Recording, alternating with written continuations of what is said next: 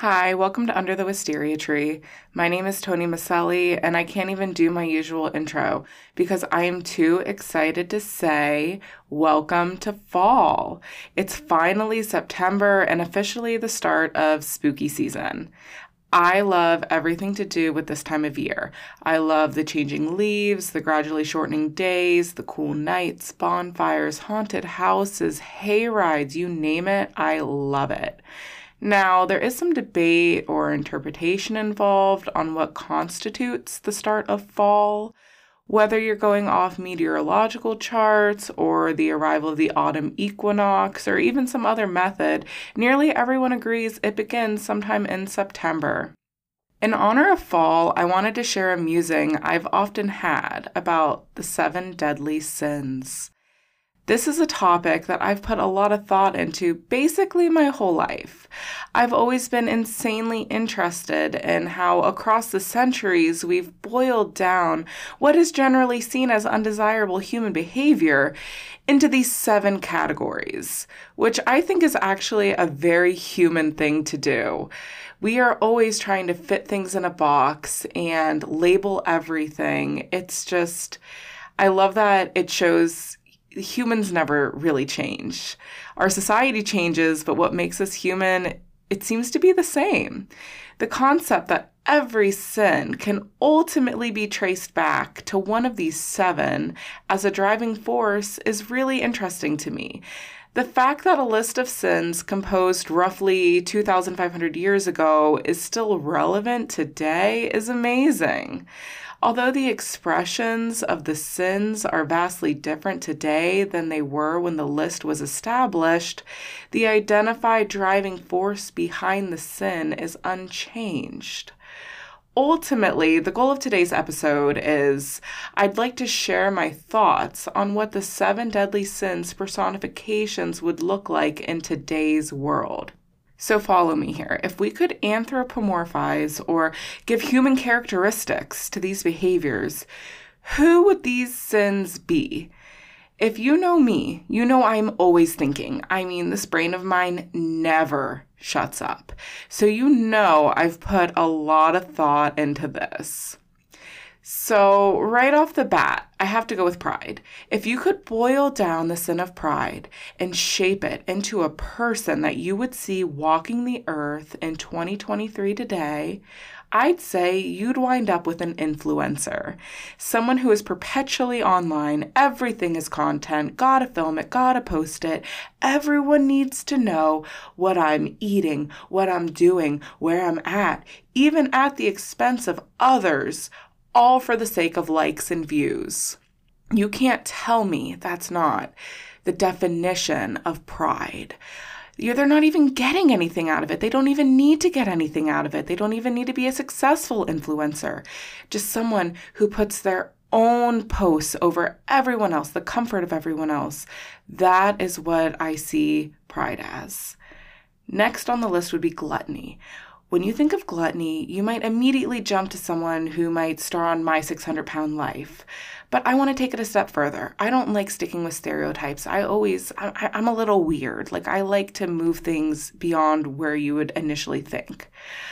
I wouldn't think about the sin of gluttony, like the idea of overconsumption to a sinful degree. I'm not thinking about an overweight person by any means. I'm just going to say it. Being overweight is not a sin. I have never met a person who would overconsume food to the extent of harming others. And the whole point of it being a sin is it's everyone's problem now. I have this issue that is so big that now everyone has to deal with it. I think if you could refine down the sin of overconsumption and look at it through the lens of 2023, you'd end up with an alcoholic. I see someone who can't see past the drinks they're pouring into their body. Nobody needs alcohol to survive, and consuming it alone is not a sin, but the overconsumption of it to the point of excess and addiction, and you're hurting other people to consume it way more than you would ever want or need, is the definition of gluttony to me. The next sin I'd like to personify is lust. Probably the most famous of the 7 deadly sins, and certainly the most relatable because being attracted to other people is the driving force keeping humanity alive. I think it's very easy, like with gluttony, to just jump on your first thought, like a sex worker or a cheater. But that doesn't quite fit it, in my opinion, as at the end of the day, a sex worker is just doing their job. Or someone having an affair could have a million other driving factors leading them to it. I don't see either of these people as the 2023 personification of lust. When I think of lust, like what the sin really means, being all consumed by a desire to an immoral degree, I don't feel like it has to be sexual in nature. I think of a person who lusts after designer products, the person who has to have the name brand of everything in every color available, no matter what, even if they can't afford it, or it causes great harm to their family, or they know they're supporting a problematic brand. It doesn't matter, they have to have it. You might think this personification has more to do with greed or envy, but not the way I see it. And that might be a little weird, but that's fine. I see the 2023 personification of lust as a die-hard material girl. Next, we have sloth. And I'm not talking about those cute little clawed mammals that hang off the trees. Sloth, or the reluctance to make any effort, is the sin that actually calls out to me stronger than all the others. I sometimes think that I stay so busy and constantly have an endless list of projects to work on just to prove to myself and others that I am not a slothful person, because secretly I kind of think I am. Now, the reluctance to make effort to a sinful, immoral degree is a tricky one for me to name because I think society often labels people who are majorly depressed and just have no energy to do anything or to even get out of bed, or people who are disabled and physically unable to work as slothful by nature. It's a load of shit, in my opinion. I mean, you can't be slothful by definition if you literally are physically or mentally incapable to do what society is trying to make you do. You have to be completely capable to do the task, but choose not to do it, to the point that it will harm other people, for it to count as being slothful, in my opinion. I have thought a lot about this sin, and I have to say, if I had to personify it, I'm going to say this is someone's loser ex they're desperately trying to co-parent with. This ex doesn't work to get out of paying child support, doesn't call because they honestly don't want to make the effort, doesn't lift a finger to make things easier for the primary parent of their child, even though they are completely capable of doing so. I personally am lucky enough to have an amazing partner who leaves me wanting for nothing, but I see what you other humans trying to raise other little humans are going through, and mad props to you because, wow, I have heard some horror stories from vent sessions with friends, and I can't believe what some people are going through in that category. So ultimately, yes, if I have to name the personification of sloth, it is someone's loser ex. Wrath is next, and I have to say this one was actually kind of funny for me to nail down. I eventually decided the human version of wrath is an angry chef. My goodness, have you seen those angry chefs? I'm not even talking about the ones who are dramatized for TV. I'm talking about real life. In the pit of hell that is a busy kitchen, the sheer anger that these chefs are running on is something otherworldly and frankly fascinating to me. The taunt energy of a busy industrial-sized kitchen with all the different workers and their different roles running like a well-oiled machine with a chef at the top running the show fueled by nothing but rage. They are so angry, and maybe they have a good reason. I mean, I'm sure it's a stressful job and all, but it's one of those jobs that people just kind of accept that the head chef is going to be ballistic. All right, and greed. Now, this one was probably the easiest sin to personify because it's probably the one most widespread in America today. Actually, it was really difficult for me to pin this one down because just one person? I mean, I can't just use one person as an example because there's just so many examples.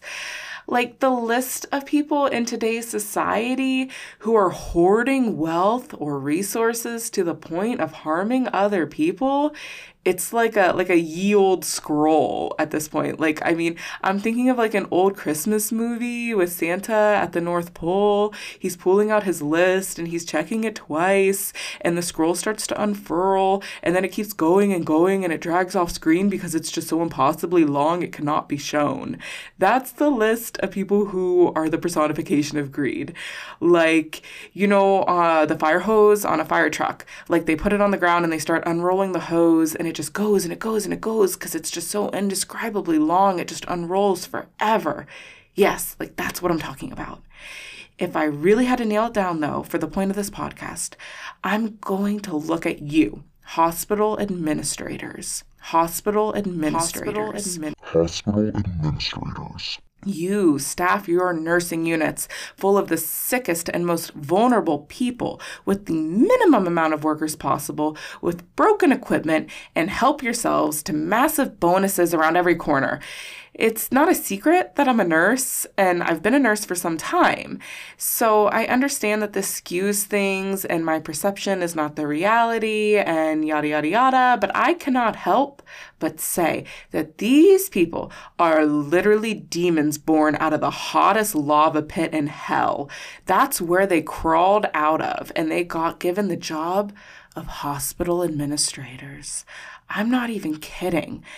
They were talking about people who are made out of the same clay as Satan himself. If you can even think about putting profits over a human's life, you, my friend, are the personification of greed. End of story. Last and least to me, actually, because I don't really see what's wrong with the idea of it, is envy. Why, you may ask, do I not see anything wrong with envy? I guess because I can't help but see the good that can come out of this sin. Like, yes, I can admit that this mindset probably makes me a bad person, but that's not the point of today's musing. We can circle back to that another time. The way I see it, envy is wanting what others have. Seeing other people and what they have because they've built it up themselves, whether it's a home or a brand or a family or possessions, whatever it is that they have that you want, this can be a driving force that makes a person get their shit together. Like if you see someone completing their degree and that lights a fire under you to complete yours because that envy you felt, like the initial surge of, man, I wish that was me, that could be a good thing in my opinion. But the sin part of it, it comes when you are so envious, it becomes a problem to other people. You are so overwhelmed with your want of what they have, mixed with a lack of motivation to work to get that for yourself, is where it becomes a sin. If I had to personify this sin through today's lens, I would say envy is a bad friend. And I know you all know exactly what I'm talking about here too. Someone who looks at your life and your accomplishments and wants to tear you down instead of building you up. Like the type of friend who uses disrespect hidden in jokes like, oh, that's not what I meant. Like, no, that's exactly what you meant. But you try to hide it. Like the bad friend who talks about you behind your back, who you wouldn't trust around your partner, who does not have your best interests at heart because they are so envious of you. I've had these types of friendships in my life, and I've done the work to weed out the thorns and just leave the roses behind. But man, that type of envy cuts deep and really harms the people around you. So yeah, to summarize, envy is a bad, bad friend. And that makes all 7. This was a lot of fun. I actually have a project I'm working on that has to do with the 7 deadly sins as people. So this was kind of a sneak peek, but not really. Just where my mind's been lately, I guess. I hope it was entertaining at least. And now I'm going to say something that I really don't want to say, but I feel like as I live in the Midwest, I have to say it. Happy fall, y'all.